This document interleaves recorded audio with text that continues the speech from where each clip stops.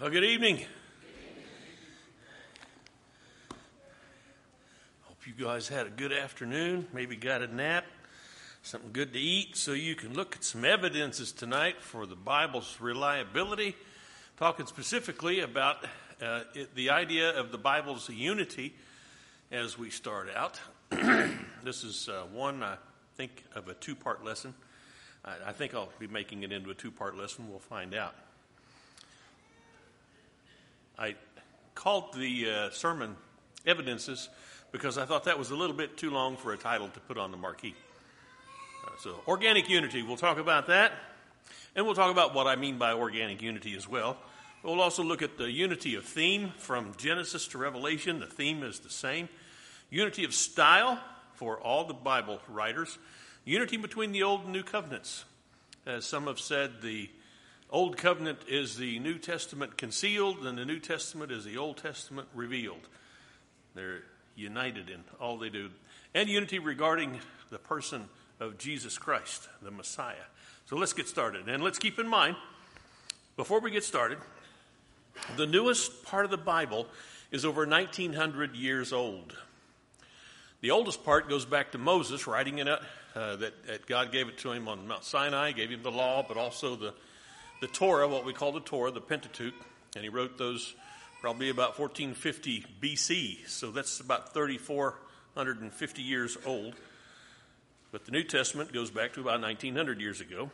It was written over a period of about 1,500 years, and it was written by about 40 different men. It was written in three languages: Hebrew, Aramaic, and Greek. And the authors were from varied cultures, varied backgrounds, different kinds of men in different situations. They were kings, prophets, shepherds, fishermen, farmers, a physician, a tax collector. You know how that goes. These guys were in many ways so very much unlike each other, except for their need for a Savior. But the Holy Spirit used them all. Unity of theme. Redemption is what we're talking about as the theme. The plan for redemption in Ephesians chapter 1. By the way, we're not going to look at a passage of Scripture for each one of these, but this first one I do want us to look at, Ephesians chapter 1, so we can get a feel for what we're told about the ancientness of the plan itself for God's redemption of mankind. This is what Paul writes in Ephesians chapter 1, verses 3 to 6. Blessed be the God and Father of our Lord Jesus Christ, who blessed us with every spiritual blessing in the heavenly places in Christ, just as he chose us in him, when? Before the foundation of the world, that we would be holy and blameless before him in love, and he predestined us to adoption as sons through Jesus Christ himself, according to the kind intention of his will, to the praise of the glory of his grace, which he freely bestowed on us in the beloved.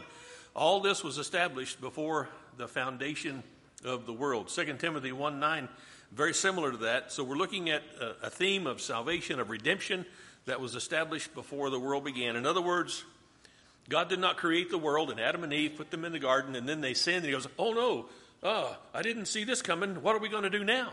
It wasn't like that at all. God knew it would happen. He had a plan in place, and this is what we read in the Scriptures. Redemption was necessary. We see that from Genesis 3 to 11. Adam and Eve sin, of course. But then after they sin is kind of adopted by all of humanity because we are all people of flesh. It gets so bad by Genesis 6 that God says, I'm going to send a flood to wipe everybody out. And the only people that survived were Noah and his family, saved by the waters of the flood, as Peter would put it later, because it was the water that washed away all the sin of the world. Think about it like that. That's how he puts it. And then in chapter 11, of course, the Tower of Babel, people are, even after the flood, so intent on doing things their own way that God has to scatter them over the face of the earth. So we get a handle very early on why redemption was necessary. And then Genesis through Malachi are preparations for redemption. Genesis 12, who were we introduced to in Genesis 12? Abraham. God calls Abraham, says, get up. I'm going to send you into a place where your young people, your offspring, are going to inherit this years to come. If I misspeak tonight, I gave a pint of blood today. So, as somebody said, I think it was Lola said, you're a pint low or what? Yeah, I'm a pint low. Anyway, Abraham, What did we read this morning from Galatians? But that once we're baptized into Christ, we put on Christ and we become children of Abraham, because it's the same faith. His faith in God is what saved him, and our faith in God is what saves us. Faith. Faith is the victory, John would say. But that all comes to us all the way up through Malachi as we see Abraham have a son. His name was Isaac. Isaac had 12 boys. They became the heads of the 12 tribes of Israel. That group of people went down into Egypt, about 75 strong, and they came out a nation, probably 3 million plus. And that nation conquered the land of Canaan. They established themselves as a nation. And then, you think about this plan for redemption, Genesis 12 through Malachi, and you look at the history and how it's preserved. You've got the nations of ancient Babylon, because this is the nation that God created, but then half of that nation is taken away into captivity, never to return.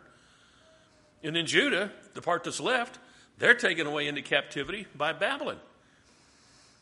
And yet, Daniel, in Babylon, is getting this vision about the establishment of God's kingdom. And it's crazy the way God works all this out. It's like he says, let me show you what I'm going to do with this.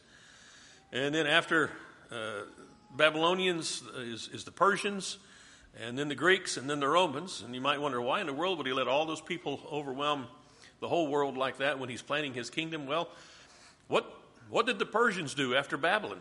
Well, Cyrus, king of Persia, was the one who sent the Jews back to reestablish their nation, because Isaiah had prophesied hundreds of years before that the word of the Lord would flow forth from Jerusalem. And then after Isaiah, you see the Jews taken away from Jerusalem. And now Cyrus, king of Persia, sends them back and pays for the trip. And when the people who were there start complaining about the Jews rebuilding the walls of Jerusalem, they write to Cyrus, and Cyrus says, all right, you guys are going to pay for that with your taxes. So it's great the way it all works out. And then, of course, the Greeks come after him, and what the Greeks do is establish a language that's a common language for the whole area, so everybody speaks Greek. How great would that be when you're trying to spread the gospel, when everybody knows the same language to do that with? Koine Greek, common Koine. Anyway, that's just preparations from Genesis to Malachi. You can see how all that works out. That's the theme of redemption. And then the Gospels, we see redemption effected. The Son of God comes into the world, teaches the truth about the nature of God and reveals the nature of God in his own person, and then dies, is buried, and is resurrected by his Father to bring about our salvation. That's what we read in the Gospels. And then we see the book of Acts, where that redemption is shared with the whole world. We see the apostles of Jesus Christ going out to tell this story of the gospel and bringing about salvation. And then we read in the epistles, you know what the epistles are? Those are the wives of the apostles. Remember that? Okay, that's one of my favorite Bible jokes. I thought that's pretty funny. Unless you've heard it 20 times. But I don't know, I've heard it 20 times. I still think it's funny. Anyway, that's where you read about all this redemption explained, because we've got questions. Don't tell me you don't have questions about salvation. Even now, no matter how long you've been a Christian, I've still got questions.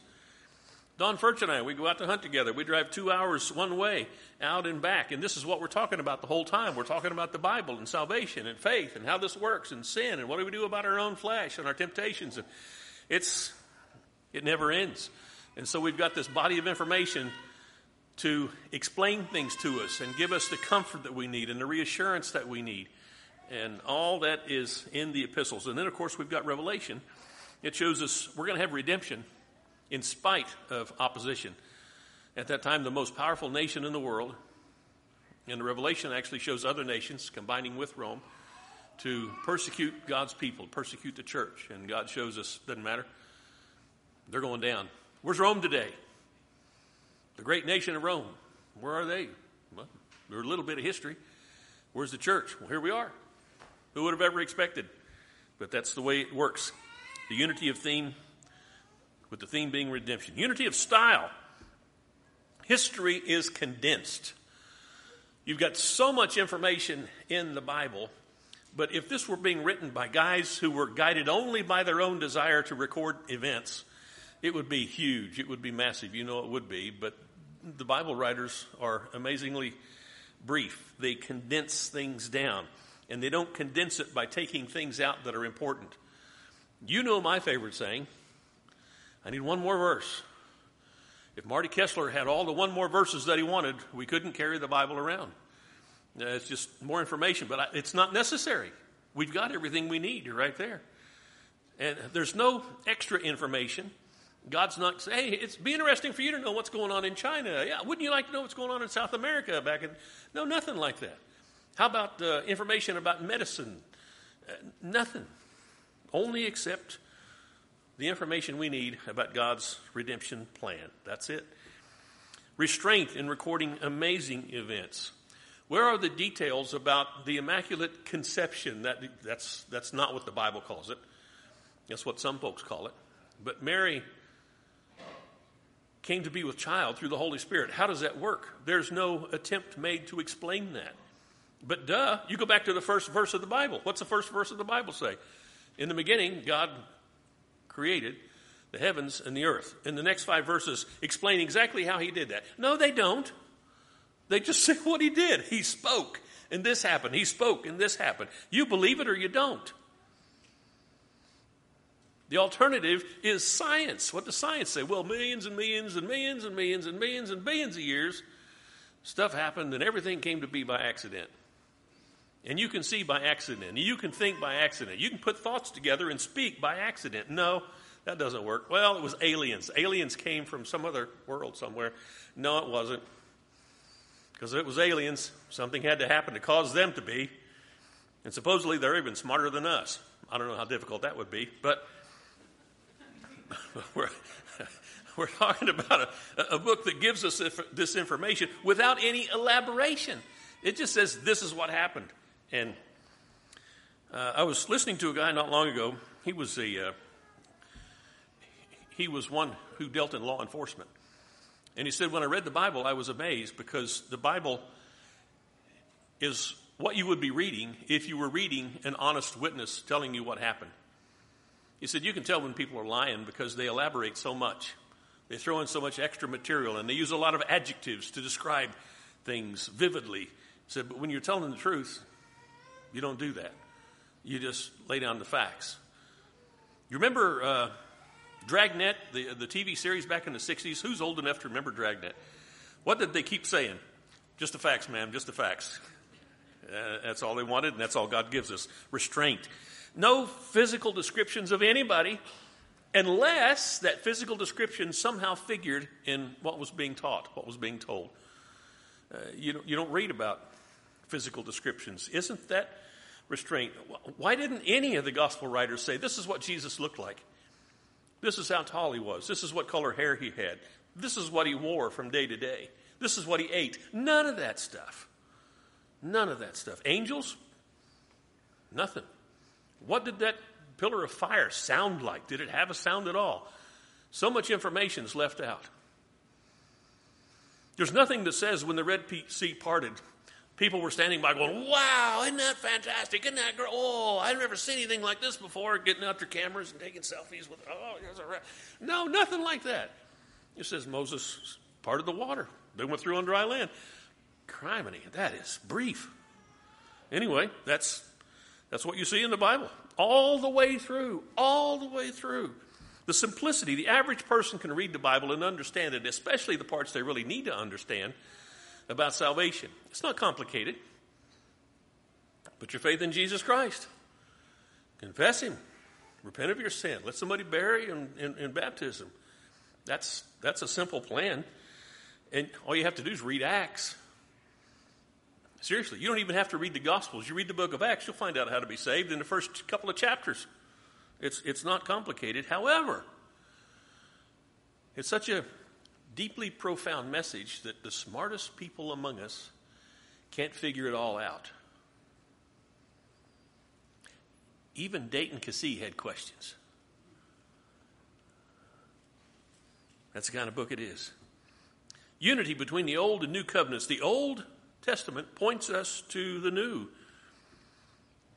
Genesis 3:15. Genesis 3:15, the third chapter, not even to the end of the third chapter, but in the middle of the third chapter of Genesis, we're being pointed towards the future, 4,000 years from that point in time when the Son of God would come. pointing us to the new. That's what the Old Testament always does. Abraham's seed was to bless all nations. We're back to Genesis chapter 22. God told Abraham, you're going to have a son. You'll be 100 when it happens, but you'll have a son. I'm going to give you a son. Sarah, by the way, she'll be 90, but you're going to have a son, and from that boy, there's going to come a bunch of boys, and they are going to create a nation through which I'm going to bring my son into the world.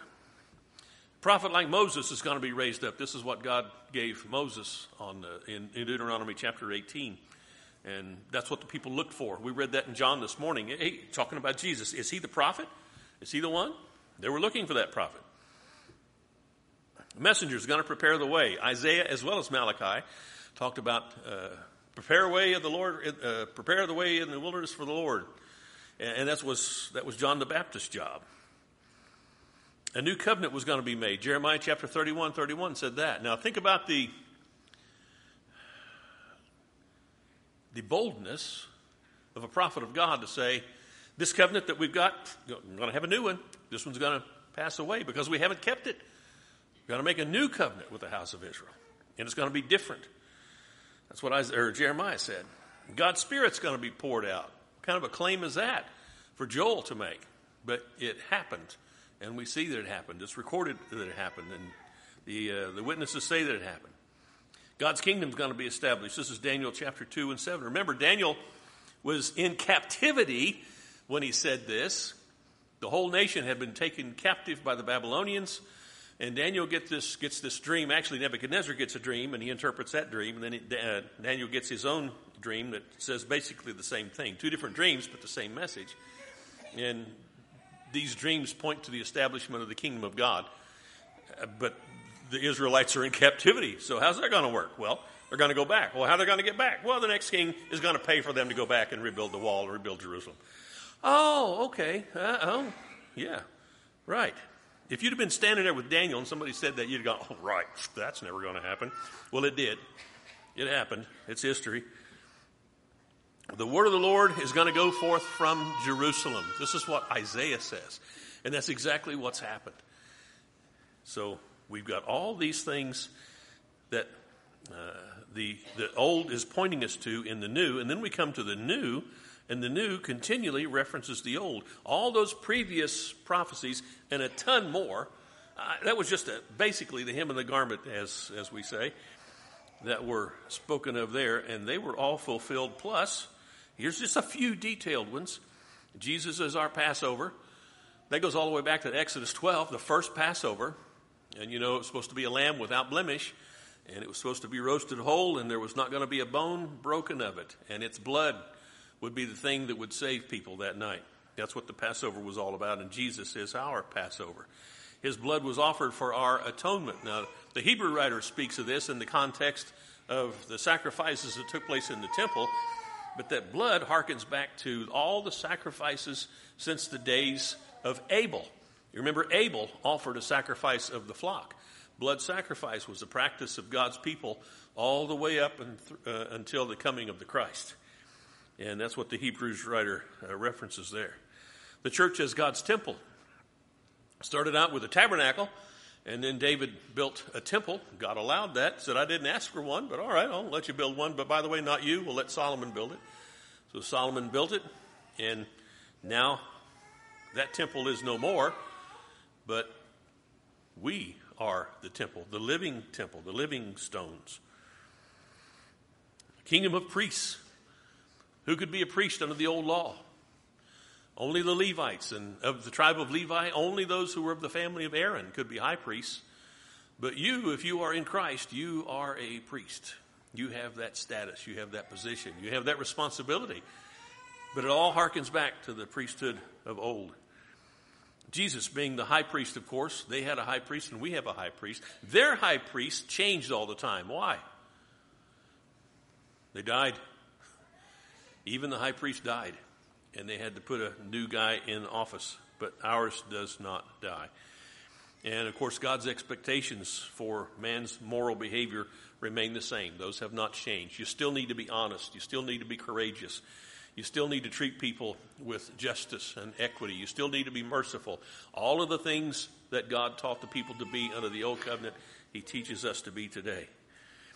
And there are literally hundreds of quotations, of references and allusions to things having to do with the Old Covenant. Quotations, this is kind of a fun challenge. Sometimes, not right now, sometime when you've got time, just open your Bible, your New Testament anywhere, and see how many quotations of the Old you'll find. And you'll probably find it just about every time you drop it open.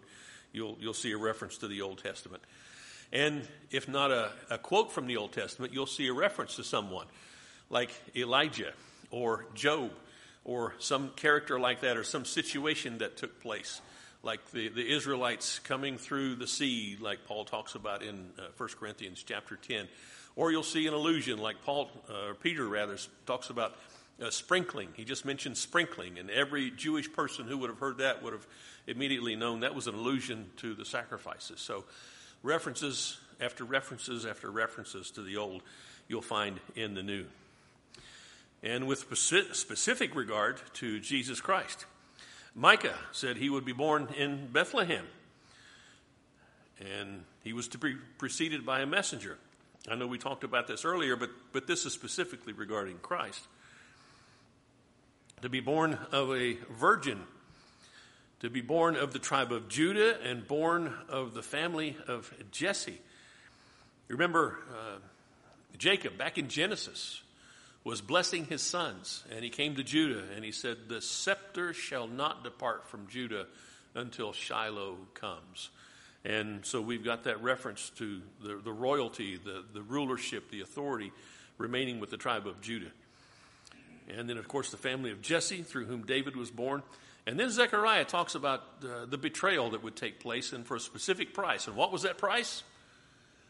30 pieces of silver. Have you never wondered, like I have wondered,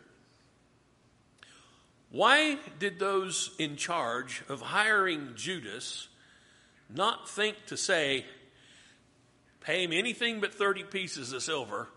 Because if we use 30 pieces of silver, they're going to say Zechariah is the one who gave that prophecy, and we will have fulfilled it for them. Nobody said that. And so they did pay Judas 30 pieces of silver, exactly like Zechariah said. And then why did none of them say, well, if he brings it back, let's be sure not to let him throw it in the temple, because that's what Zechariah said would happen to it. And if he brings it back, let's be sure not to gather it up and buy a potter's field with it, because that's what Zechariah said would happen. So these guys, the enemies of God, the enemies of Christ, the ones who had him crucified, are the very ones who fulfilled this prophecy that Zechariah gave by paying Judas 30 pieces of silver and then using the money as he returned it to buy a potter's field. It's just staggers the mind. Psalm 22. Jesus would be mocked. He would be ridiculed. He would be pierced through his hands and his feet. He would be stared at, and his garments would be gambled over. And this isn't everything that was said in the 22nd Psalm, but you read it for yourself and you see how much of this just perfectly parallels what happened with Christ. By the way, when David wrote this, we have no record of any of this ever happening to David. And yet he describes it all perfectly as it happened to Jesus. It's amazing. And also, by the way, crucifixion was first practiced by the Persians, and it was not practiced during the days of David. That was hundreds of years later. And so where in the world would David get this imagery unless he was being guided by the Holy Spirit to write these things down, especially since they apparently never happened to him, none of them. And then we've got Exodus. Made allusion to this a while ago. The Passover lamb, not a bone's going to be broken. And the thing about that is, Jesus was on the cross with those two criminals, remember? What happened to the criminals? Well, it was the Sabbath day. There's another thing, because this wouldn't have happened if it wasn't a Sabbath day. They just left them up there. Just hang on the cross all night. But it was a Sabbath, or it was coming towards the Sabbath day, rather.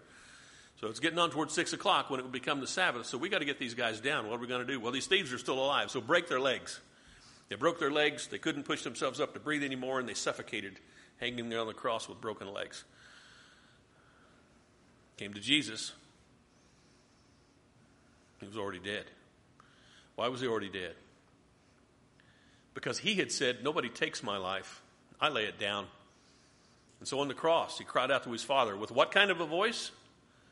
A loud voice, not a weak, whimpering, almost passed out voice, but a loud, strong voice. He cries out to his Father, into your hands I commend my spirit. Whew. So when they came to him, they didn't need to break his legs. And so this basic prophecy from Exodus 12 was fulfilled. But what they did do was pierce his side, which was also prophesied that would happen. He would be pierced. And so we've got all of these things fulfilled in Christ. And then, of course, Amos says the sun's going to be going down at noon. Darkness, when? At the noon hour.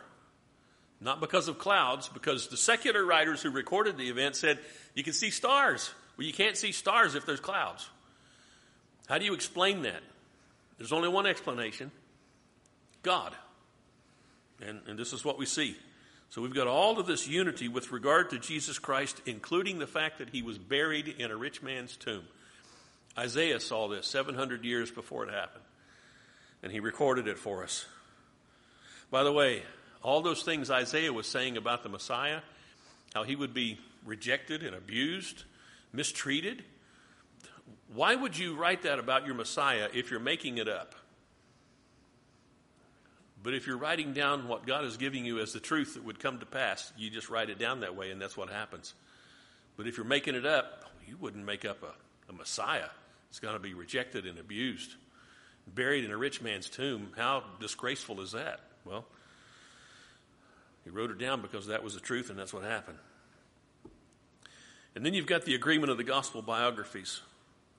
These stand as powerful testimony to the truth of their witness. You got 4 guys writing about the same event, and you would expect somewhere along the line they're going to contradict. Now, they don't all say the same thing, but they don't say anything that contradicts the others. How does that happen? How do you get 40 guys over 1,500 years to put together something that is so unified in its theme and its purpose and its style? Everything about the Bible, it just tells us that it's from God. If this isn't enough evidence to show us that the Bible is trustworthy, what more do we need?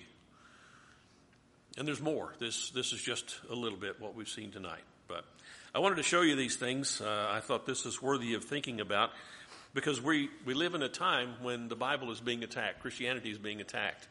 And if you know things about the Bible as well as knowing the content of the Bible, then you'll have a greater, stronger foundation, I think, for your faith. So let's keep our heads in the book and our hearts in the Lord, and we will do well. That is the lesson for tonight.